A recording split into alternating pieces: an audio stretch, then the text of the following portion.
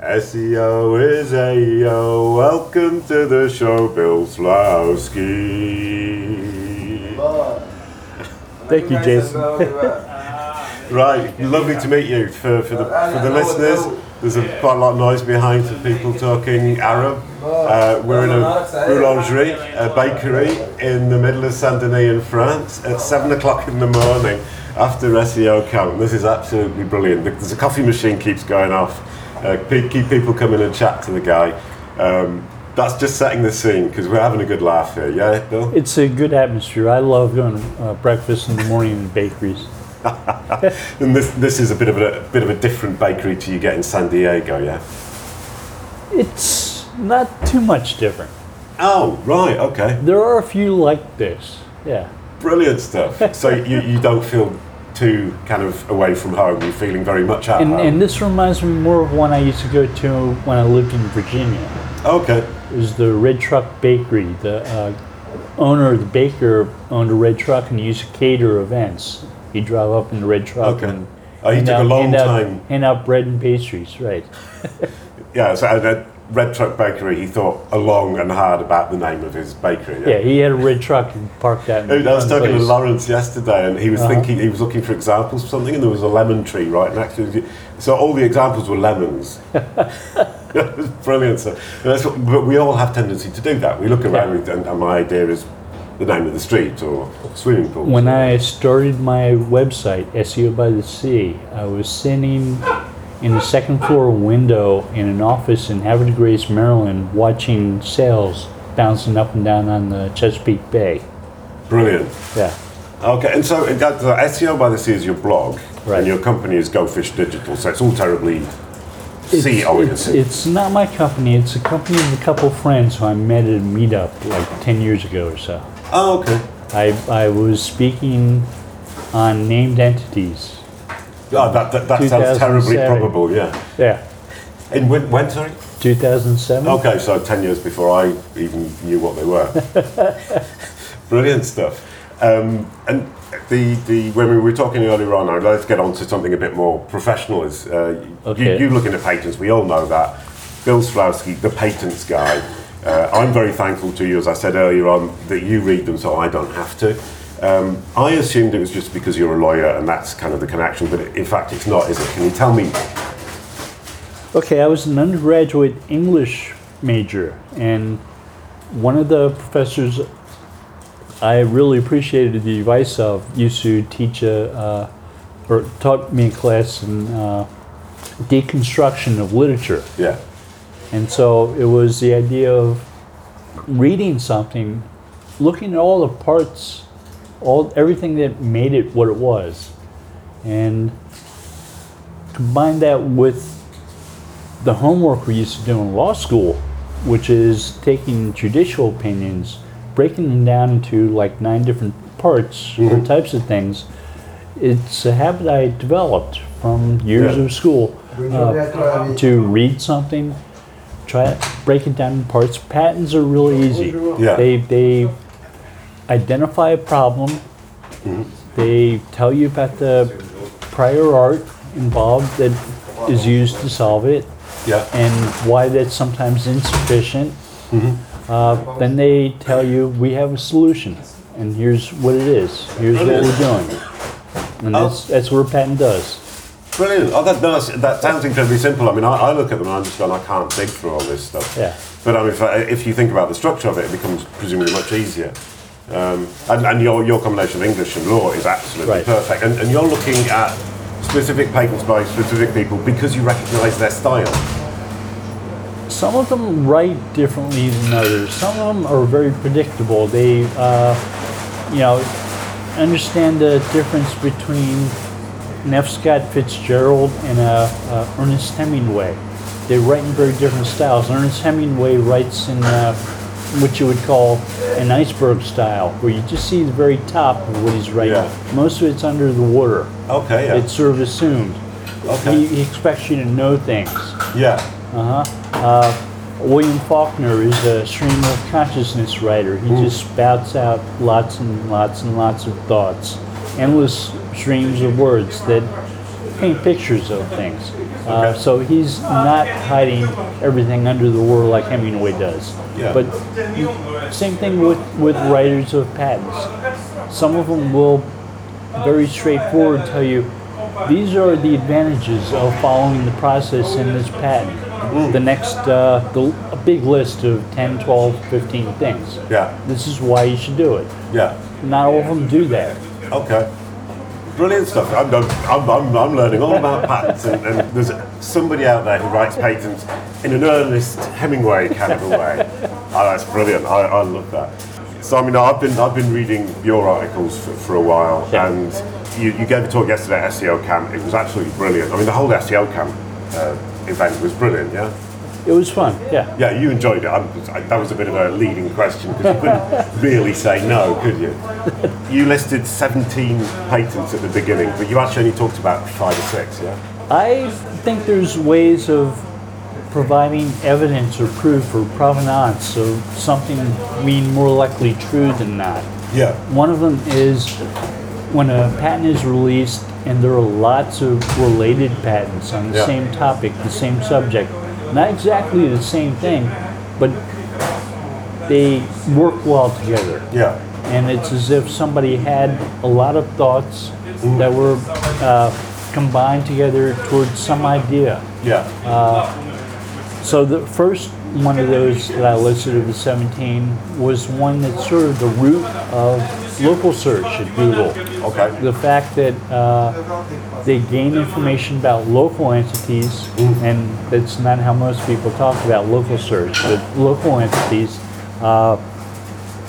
from sources like local directories or data aggregators or Yeah. enterprise websites. Yeah. And if the facts about those local entities is consistent from one source to another, it's more likely than not that that information is correct. It's true. Yeah. They're sort of like corroborating evidence Yeah. based upon consistency across the web. I love the word. Which is something they're doing with entities, with attributes, with properties of those entities. If they can be consistent across the web, they're more likely to use that information in answers in search results. Yeah. The name of the guy escapes me. He's now at Amazon, who bought out a machine learning company, and he was saying that Google Maps is a great example of a functioning knowledge graph. It is. And yeah, and the idea that with all the data that they're getting in and the people checking the fact checking, they can actually answer queries that have never been asked before in terms of directing people to somewhere. Is that Google fair? acquired a company called ZipDash, and Okay. ZipDash developed the idea of using GPS data from different devices to track traffic. Okay. Okay, When did they so- acquire them? It was in the mid-2000s. Okay, so yeah, okay, well, so Yeah. they've had time to Yeah. get it right. So I think to a degree, Apple is doing that too. Ooh. So you're driving along someplace you've been to before, you turn on your navigation, and Google Maps Navigator will tell you that there's a traffic delay. Yeah. Give you a chance to like turn off the road and take an alternate route, Yeah. which is really convenient. Well, I use Google Maps navigation for places I've gone to before. I know Yeah. how to get to, just because of that feature. yeah, no, 100%. I mean, I do too, and I've got so used to Yeah. it that when it gets it wrong, I get really annoyed with it. And I was with Hugo, who's the colleague I was playing music with, Yeah. who you met, and we were in Lyon. They said, don't leave now because it will take at least 2 hours. But we said, we'll leave anyway because we just want to get going. And we used Google Maps. We went through this incredibly tortuous little route. And we could see the traffic jams on the flyovers all around.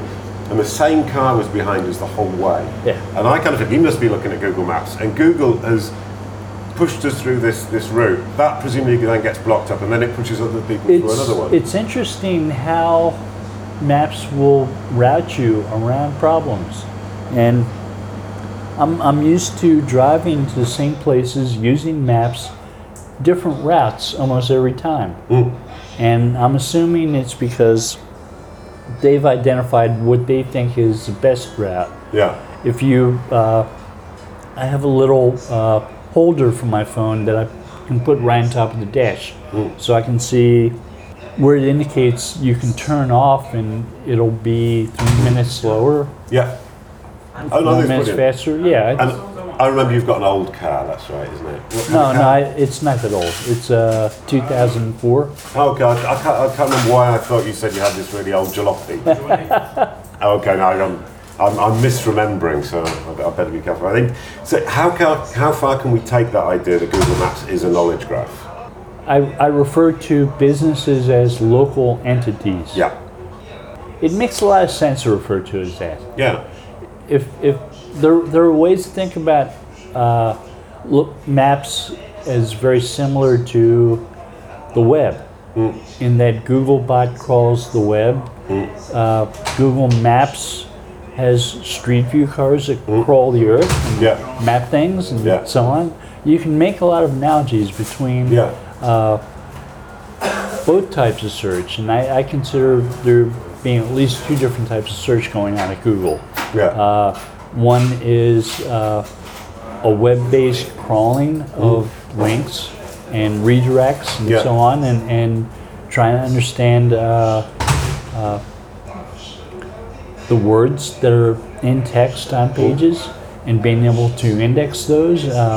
There's a inverted index of terms on the web that you may try to match with queries, which is very different from a knowledge base, a knowledge graph type approach, where you're looking for specific entities and you're asking questions about properties and values, attributes related to those. Yeah. And Google maybe crawls that layer of the web and visits schema and tries to understand how everything's connected. brilliant stuff. Ooh, crumbs. I'm going to have to listen back to this interview to actually get all this in my brain. You said inverted queries. What does that mean? I'm sorry. I'm An inverted index. an inverted index. Sorry. So an inverted index is Google understands where all the terms are Okay. on pages. It indexes those.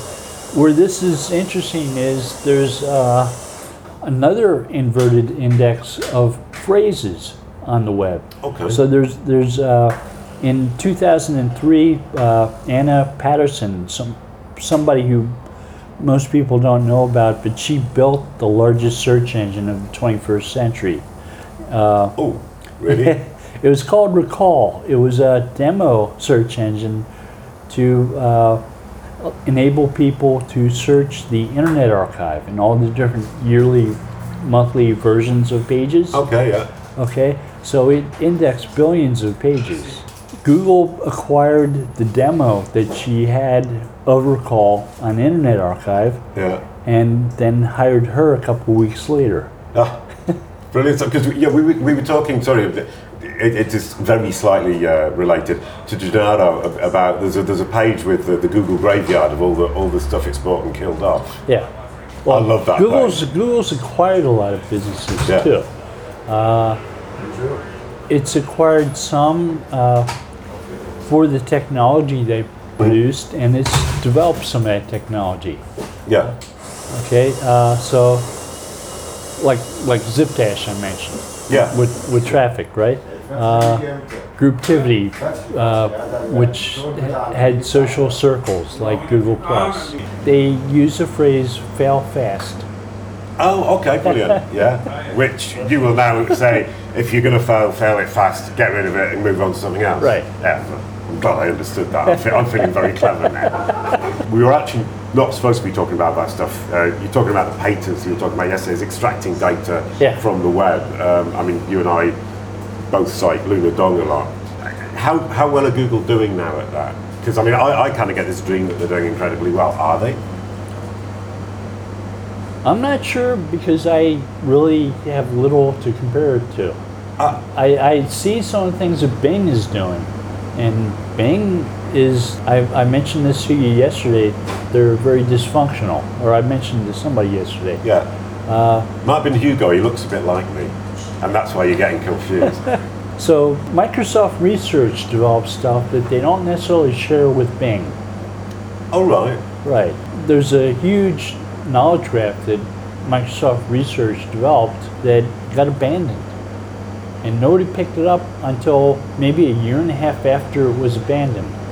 Microsoft developed an entity database, an API, that picks up on that concept database, that knowledge graph that Bing had developed. Bing also had an object level search in 2007. Oh, really? Sorry, I'm also thinking, how do you remember all these dates and names? Go on. So their object level search was, they expressed it, they showed it off, and there was a academic search with papers and publishers and so on, that they were collecting information about who the publisher was, who the authors were, what the papers were, what their titles were. It was all fact type stuff. Wow. They were treating the papers as entities. Okay. Okay? So they did the same type of thing with products. MSN product search, which was a entity-based type thing. It was a knowledge graph. Oh, right. It was an object level search. So none of this is new. No.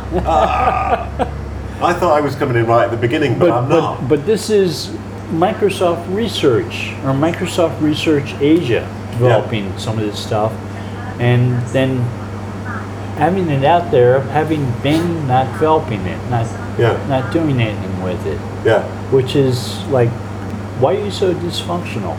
Yeah. Do you think they've kind of missed the boat? They've missed opportunities by being dysfunctional? I see a lot of Microsoft, or people who were Microsoft researchers now working at Google. Yeah. Yeah. And they go to Google because Google pays more, or because Google's more interesting, or because Google moves forwards faster? Google's employing people. Oh, right, okay. Because Google needs them, and so they're willing Microsoft was laying people off. Google was employing people. Yeah. Oh, right, okay. Oh, it's as simple as that. Yeah. Oh, so I was looking for the complicated solution, when in fact the simple one is the best. And same happened with Yahoo, to a degree. You have people like Andrea Broder, who was a brilliant researcher. Yeah. And he was producing stuff for Yahoo. He was the one who came up with different levels of intent behind searches, like informational, transactional, and navigational. Okay, Right. brilliant. So he's now at Google. So, I mean, but all these people have these great ideas at Yahoo, Microsoft. Microsoft let them go, or Yahoo let them go. Google pick them up. Yeah. And then we all think it comes from Google. There's a lot of cross-pollination of ideas between search engines and different people performing different jobs in search engines. Like the search engineers may have backgrounds in information retrieval, and some may have backgrounds in user interfaces, and they work together in projects and they learn from each other. Brilliant stuff. I mean, this conversation was supposed to be about extracting knowledge, and it's actually turned into patents and the history of entities in search from 2007 was the first day I can remember. It probably goes back before that. It probably goes back before that. The Google Maps was the first patent from the annotation framework, set of 17. That was 2005. Okay. So and you not remember the names. You remember the numbers of these things as well. That's a brilliant memory you've got. It's. I'm jealous. You ever do jigsaw puzzles? Yeah, badly. Okay, so one of the strategies behind building a jigsaw puzzle is you look for the corner pieces. Remembering the dates of patents of when certain things happen helps you put everything into perspective and bigger framework. Okay, yeah. Okay, so I mean, you remember the date and then you hook it onto the information. Right, so PageRank came out in 1998. In 1999, Sergey Brin came out with the patent, or provisional patent. It never got granted. It involved an algorithm he called DPRI, which has something to do with understanding patterns and relationships between things. He had a list of 5 books. And he said, okay, the book title, the author of the book, the publisher, the length of the book. you said, okay, if we crawl the web, find these 5 books on a site, we'll want to crawl all the other books on the same site and make a big index. Okay. Okay, and then once we're done with that site, we'll look for those 5 books on other sites. Yeah. Uh-huh. Okay. And he chose 5 books that he thought were representative of a good corpus, a good starting point. 3 of them are science fiction books. So. Wait, that shows where he's coming from. Yeah. Right. But his idea was if you start looking, and this was my idea is this is his approach of building an entity knowledge graph. So it goes back to 1999. That's the earliest date we have now found. We started at 2017 and moved all the way back to 1999 when Sergey Brin was starting with his books, including science fiction. Wow, brilliant, amazing stuff. Right. That's great. I think we can end it there because we've gone right back to the beginning. Thank you very much, Bill. SEO is AEO. Thank you, Bill. Thank you, Jason. Brilliant stuff, man.